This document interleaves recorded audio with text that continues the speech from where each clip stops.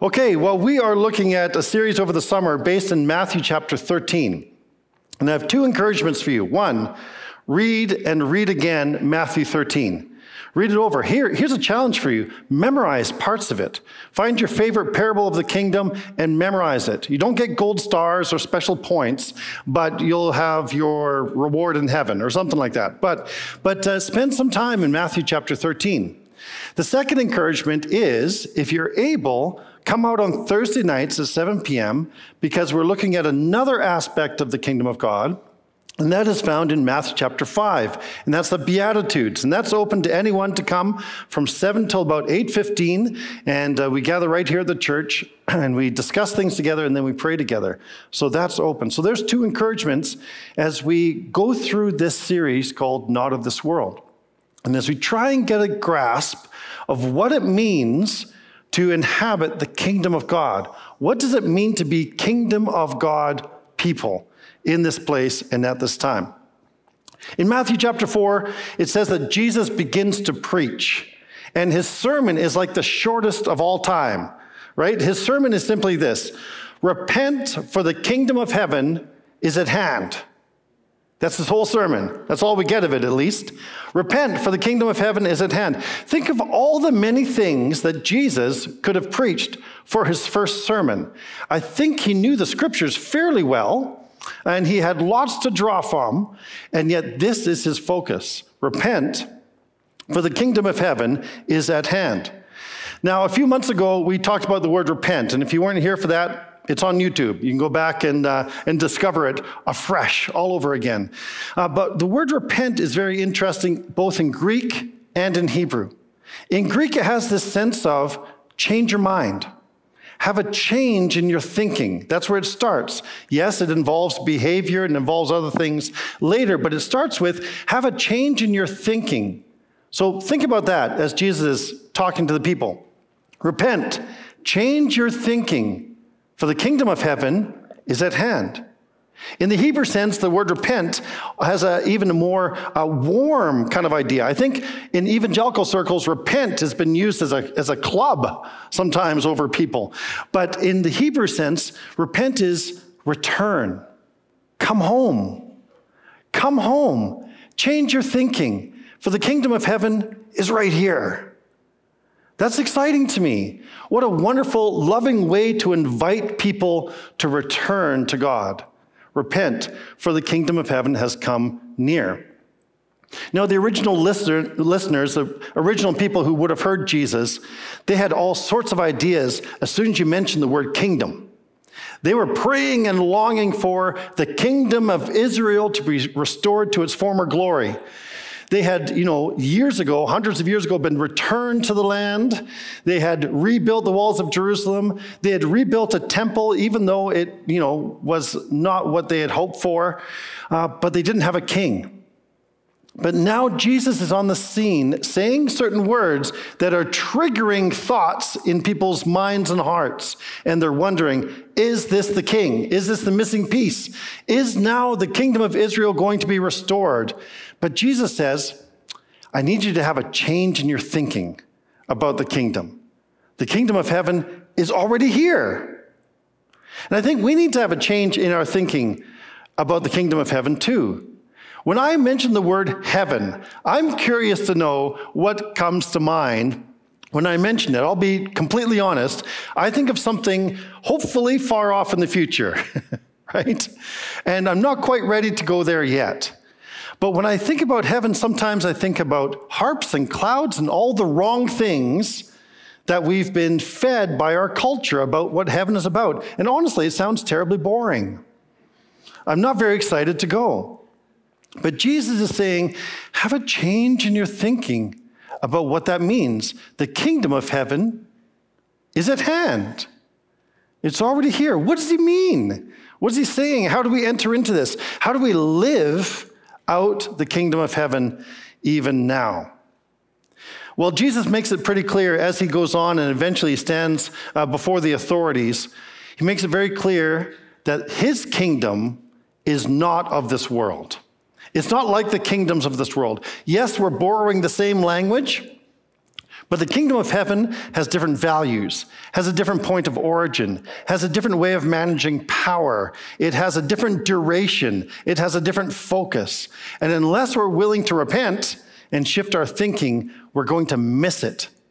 We're going to live here, and even if we're in the church every Sunday, we're going to miss the values and the joy and the excitement of participating in the kingdom of heaven. So this caused some confusion for the disciples then. That was obvious, and I think it still causes some confusion for us today. So what is it like then to inhabit the kingdom of heaven? Well, that's why we turn to Matthew chapter 13. Because Jesus in Matthew chapter 13 tells a number of parables. He says, the kingdom of heaven is like ... And he spells it out for us. But here's the interesting thing. I would have much preferred if he had just told it in plain language. Like, just tell us. Why do you tell us? It feels like a riddle sometimes, the parables that Jesus tells. And we soon learn that these parables, they're not just good sermon illustrations. They're not just earthly stories with a heavenly meaning. They're not just clever, object lessons that Jesus picks up. In fact, in Matthew chapter 21, Jesus tells a parable, and at the end of telling this parable, the leaders, the Pharisees and the chief priests, they wanted to arrest Jesus because of the parable that he told. That gives us a clue into what Jesus is doing with these parables. Eugene Peterson says that parables of Jesus are telling it slant. So imagine you're wearing old school armor that's different layers of metal upon one another. And it's really designed to take a direct hit, a direct blow it can take. But if something comes in on an angle and gets in between the layers of the armor, then it makes a direct contact. And Eugene Peterson says, parables in the mouth of Jesus are telling it slant. It's maybe another analogy, the left hook. You don't see it coming. And suddenly, like in Matthew 21, the Pharisees go, hey, wait a minute. He's talking about us. And that's what parables are meant to do. You think you're hearing a nice story about a seed, and then you suddenly realize, whoa, Jesus is saying something that's far more interesting and maybe a little bit disturbing to my life. It also is not just a normal teaching method. Sometimes I hear this, that Jesus, it's just a normal teaching method of the people of his day. He takes up parables. But in verse 10 of Matthew chapter 13, the disciples come to him and they say the same thing that I would say. Master, why are you teaching in parables? Just tell us plainly. Why are you using these parables? And Jesus gives an incredibly strange response. Do you know what he says? If you've read through the chapter, and hopefully over the next number of weeks, you'll read it, right? Again and again. But he basically says this, I'm telling it that way to confuse people. Well, it's working, right? He says, I'm telling it that way because the people who don't have ears to hear, that aren't really paying attention, they're going to miss it. But to you, to my disciples, I'm going to reveal the secrets of the kingdom. And we see that, and we'll see that again in Matthew chapter 13 as we read through. Jesus speaks to the crowds, and then he pulls the disciples aside, and he gives them the code to unlock the parable.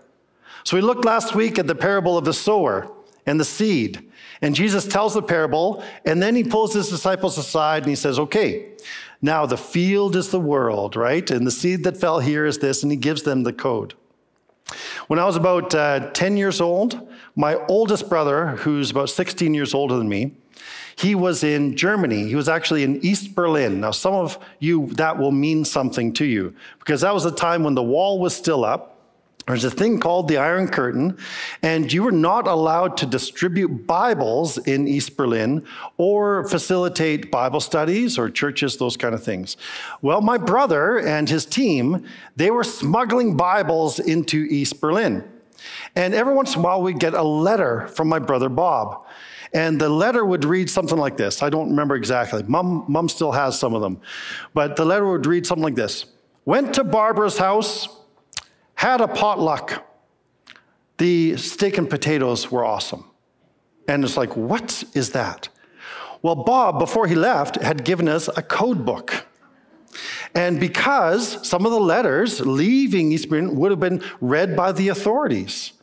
And if the authority read that, they'd go, well, that's a ridiculous thing to say, but pass it on, because they didn't have ears to hear or eyes to see what was happening. But we knew, because we had the code book, and we understood that the potluck dinner was actually a Bible study. That was code for Bible study. And steak and potatoes was some good teaching. I don't know if that was exactly it, but that's what I made up in my mind this morning. But it was a code book. I was 10. I was just excited. But it was a code book, and it kind of gave us the inside track. Well, Jesus does something similar with his disciples.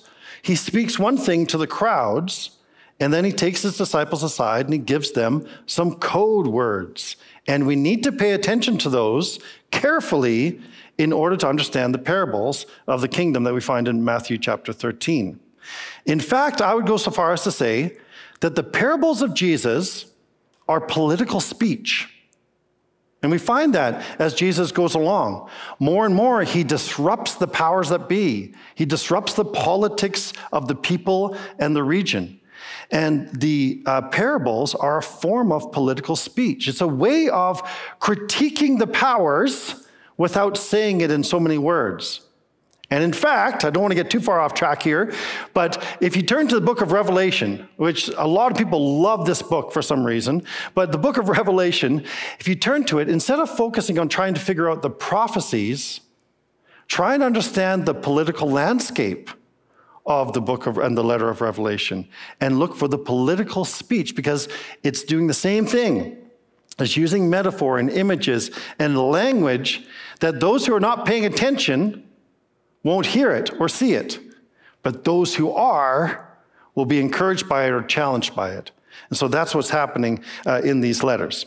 So what do the parables tell us about the kingdom?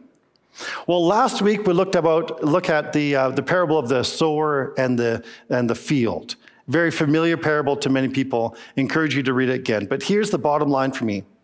Jesus is saying that his kingdom is a rejected kingdom. It's largely rejected. That the message of the kingdom and the king himself is rejected by the majority of the people. You think about it, only 25% of the soil produced something that lasted.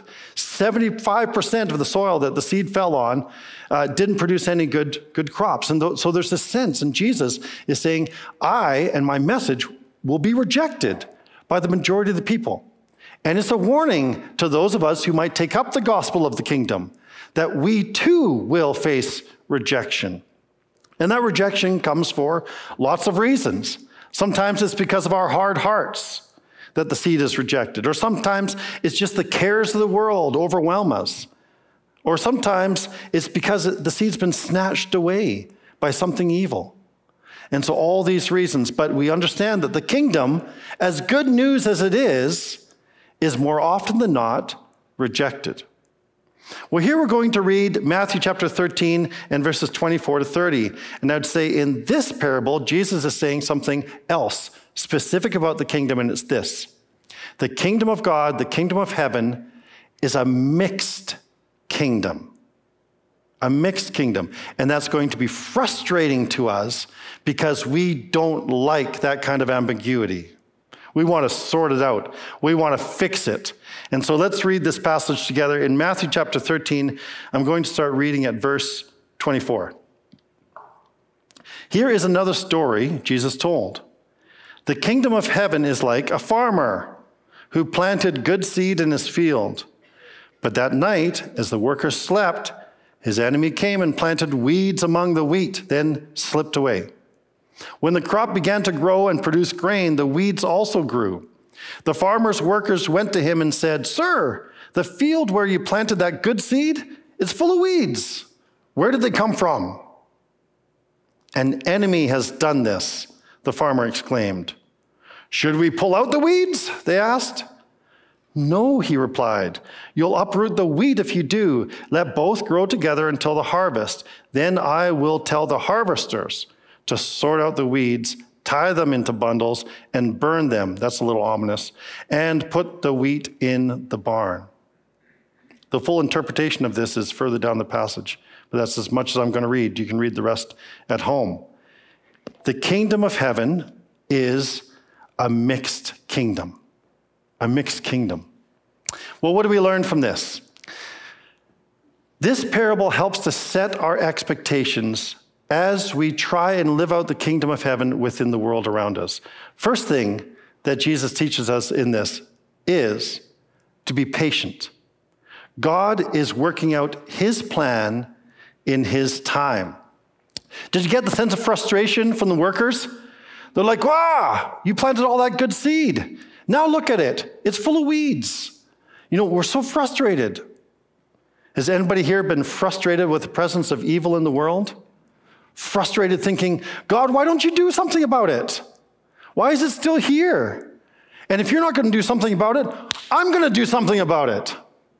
That's the problem. Sometimes the church decides that it's going to take up arms and fix the world to root out all the evil that we can find. And often we end up destroying things with our good intentions. Our good intentions to fix the world, and we mislabel evil because we're terrible sometimes at telling what is good and planted by God and what is actually evil.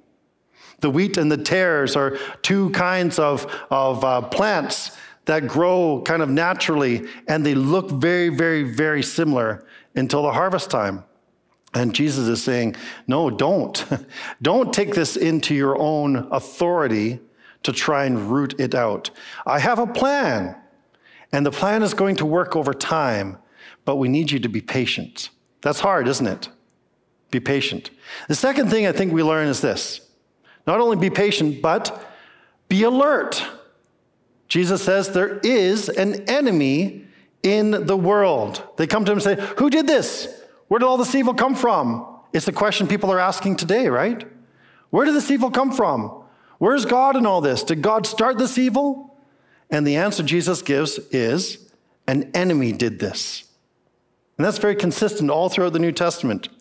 In 1 Peter chapter 5, it says, stay alert, watch out for your great enemy, the devil. He prowls around like a roaring lion looking for someone to devour. Apparently, he also sows seeds, counterfeit seeds, seeds of his own evil kingdom. And we have to be alert. We have to watch out that we don't fall into that trap. And I think the biggest thing we have to watch out for is that we don't become co-workers with the devil in planting the seeds of evil. How do we do that?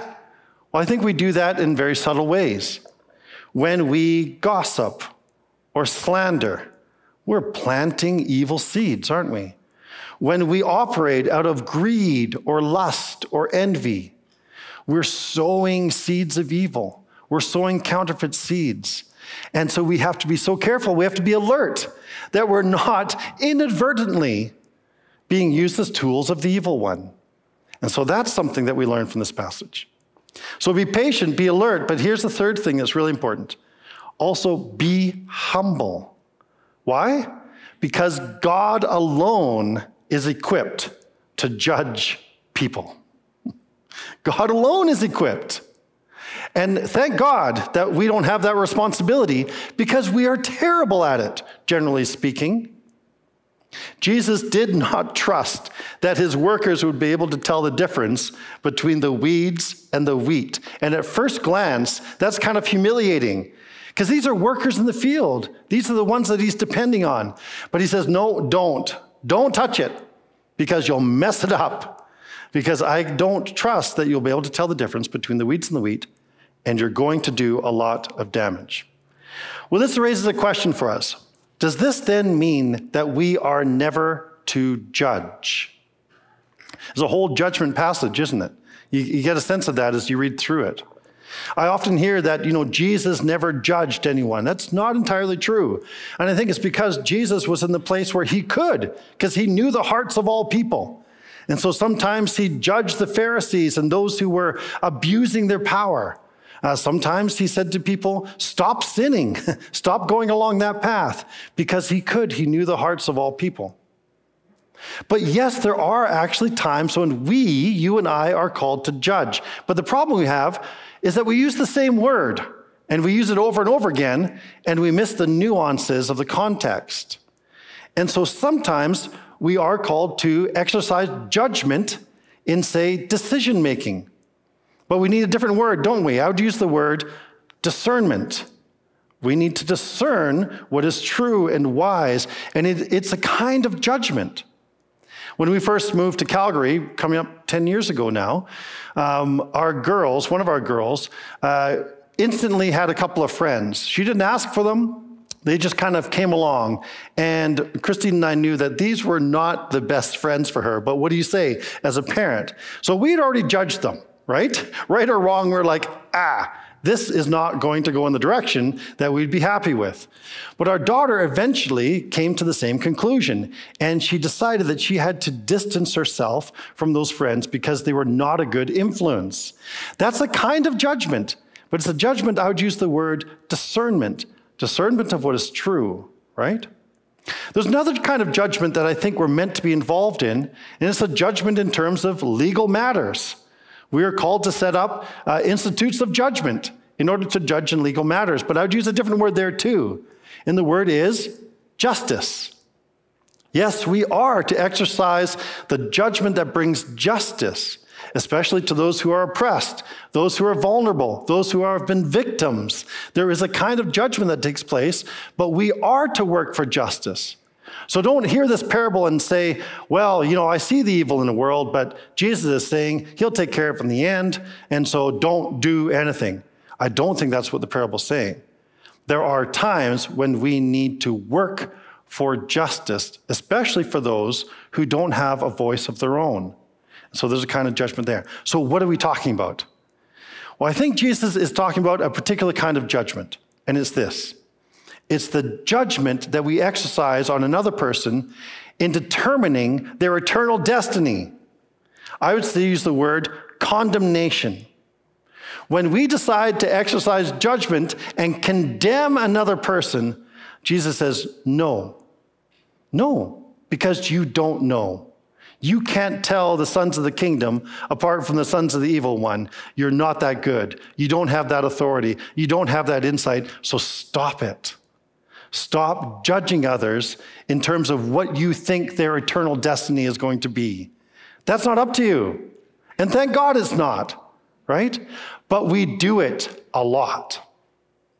I remember when I was a youth pastor many moons ago, we were working in the city of Surrey and the city of Richmond, and we ran a number of different drop-in centers for youth, especially some that were a little bit troubled.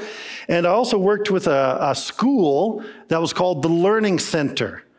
We used to call it the work and burn because they were supposed to work, but they did a lot more burning. Anyway, I won't get into that.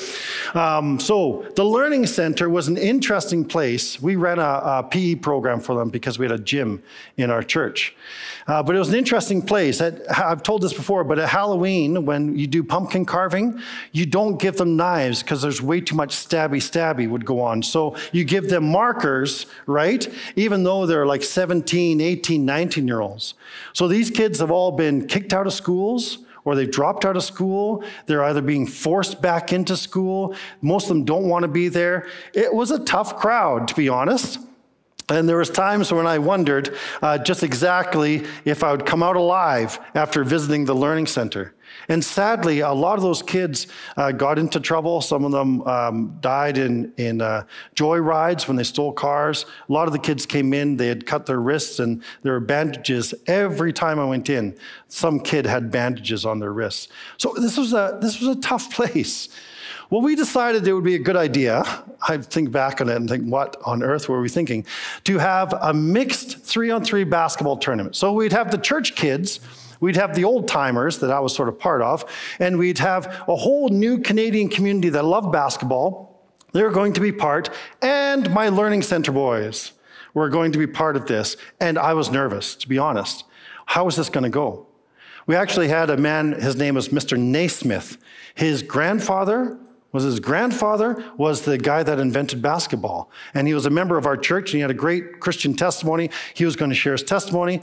We had the Grizzlies, if anybody remembers the Grizzlies in Vancouver at the time, and someone had like front row seats, and so it was a great event.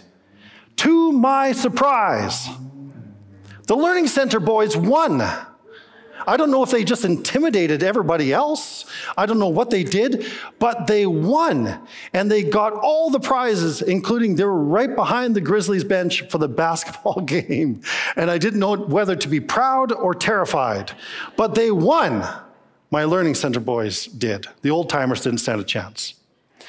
Okay, fast forward some time, months, maybe over a year, and I was down at Regent College on the UBC campus, and I went in for lunch to Subway, and suddenly behind the Subway counter, I saw Andy, one of the Learning Center boys. And he was like, oh, hey, Pastor Scott. And I'm like, Andy, what are you doing here? He goes, well, after that basketball tournament, I got so excited about it, I actually joined a league that was being run by, I don't know if it was Young Life or Youth for Christ, something like that in another church. And I became a Christian. I'm like, what, really? I mean, I'm trying to, wipe the unbelief, the disbelief off my face. Really, you became a Christian? That's amazing. What are you doing now? He goes, well, I got things together. I finished high school, and I'm studying engineering at UBC. I'm like, I had written this guy off.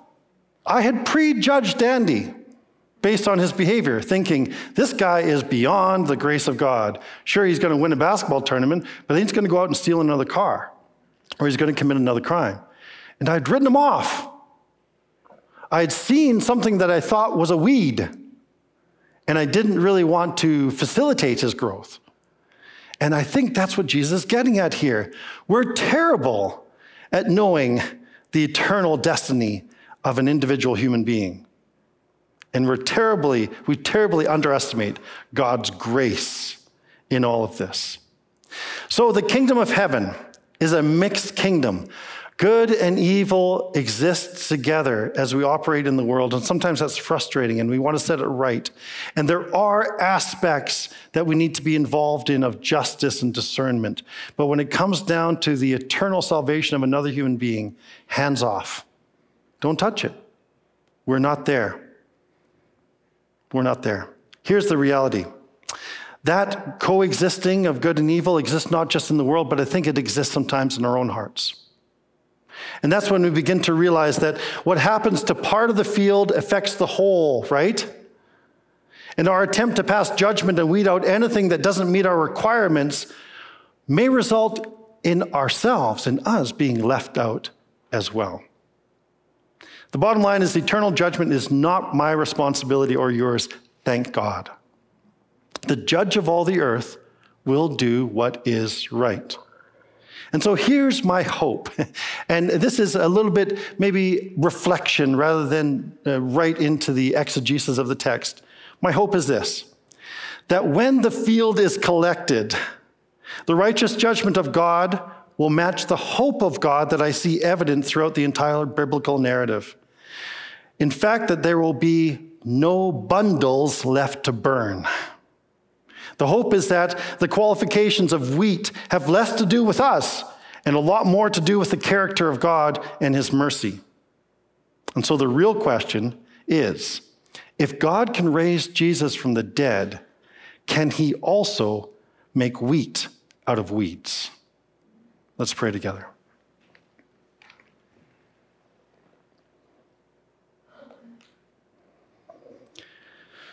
Father, forgive us for the times when we have taken judgment into our own hands, into our own mouths, into our own minds, as we survey the people around us, maybe our neighbors or our family members, maybe the kids we've worked with, maybe our own children.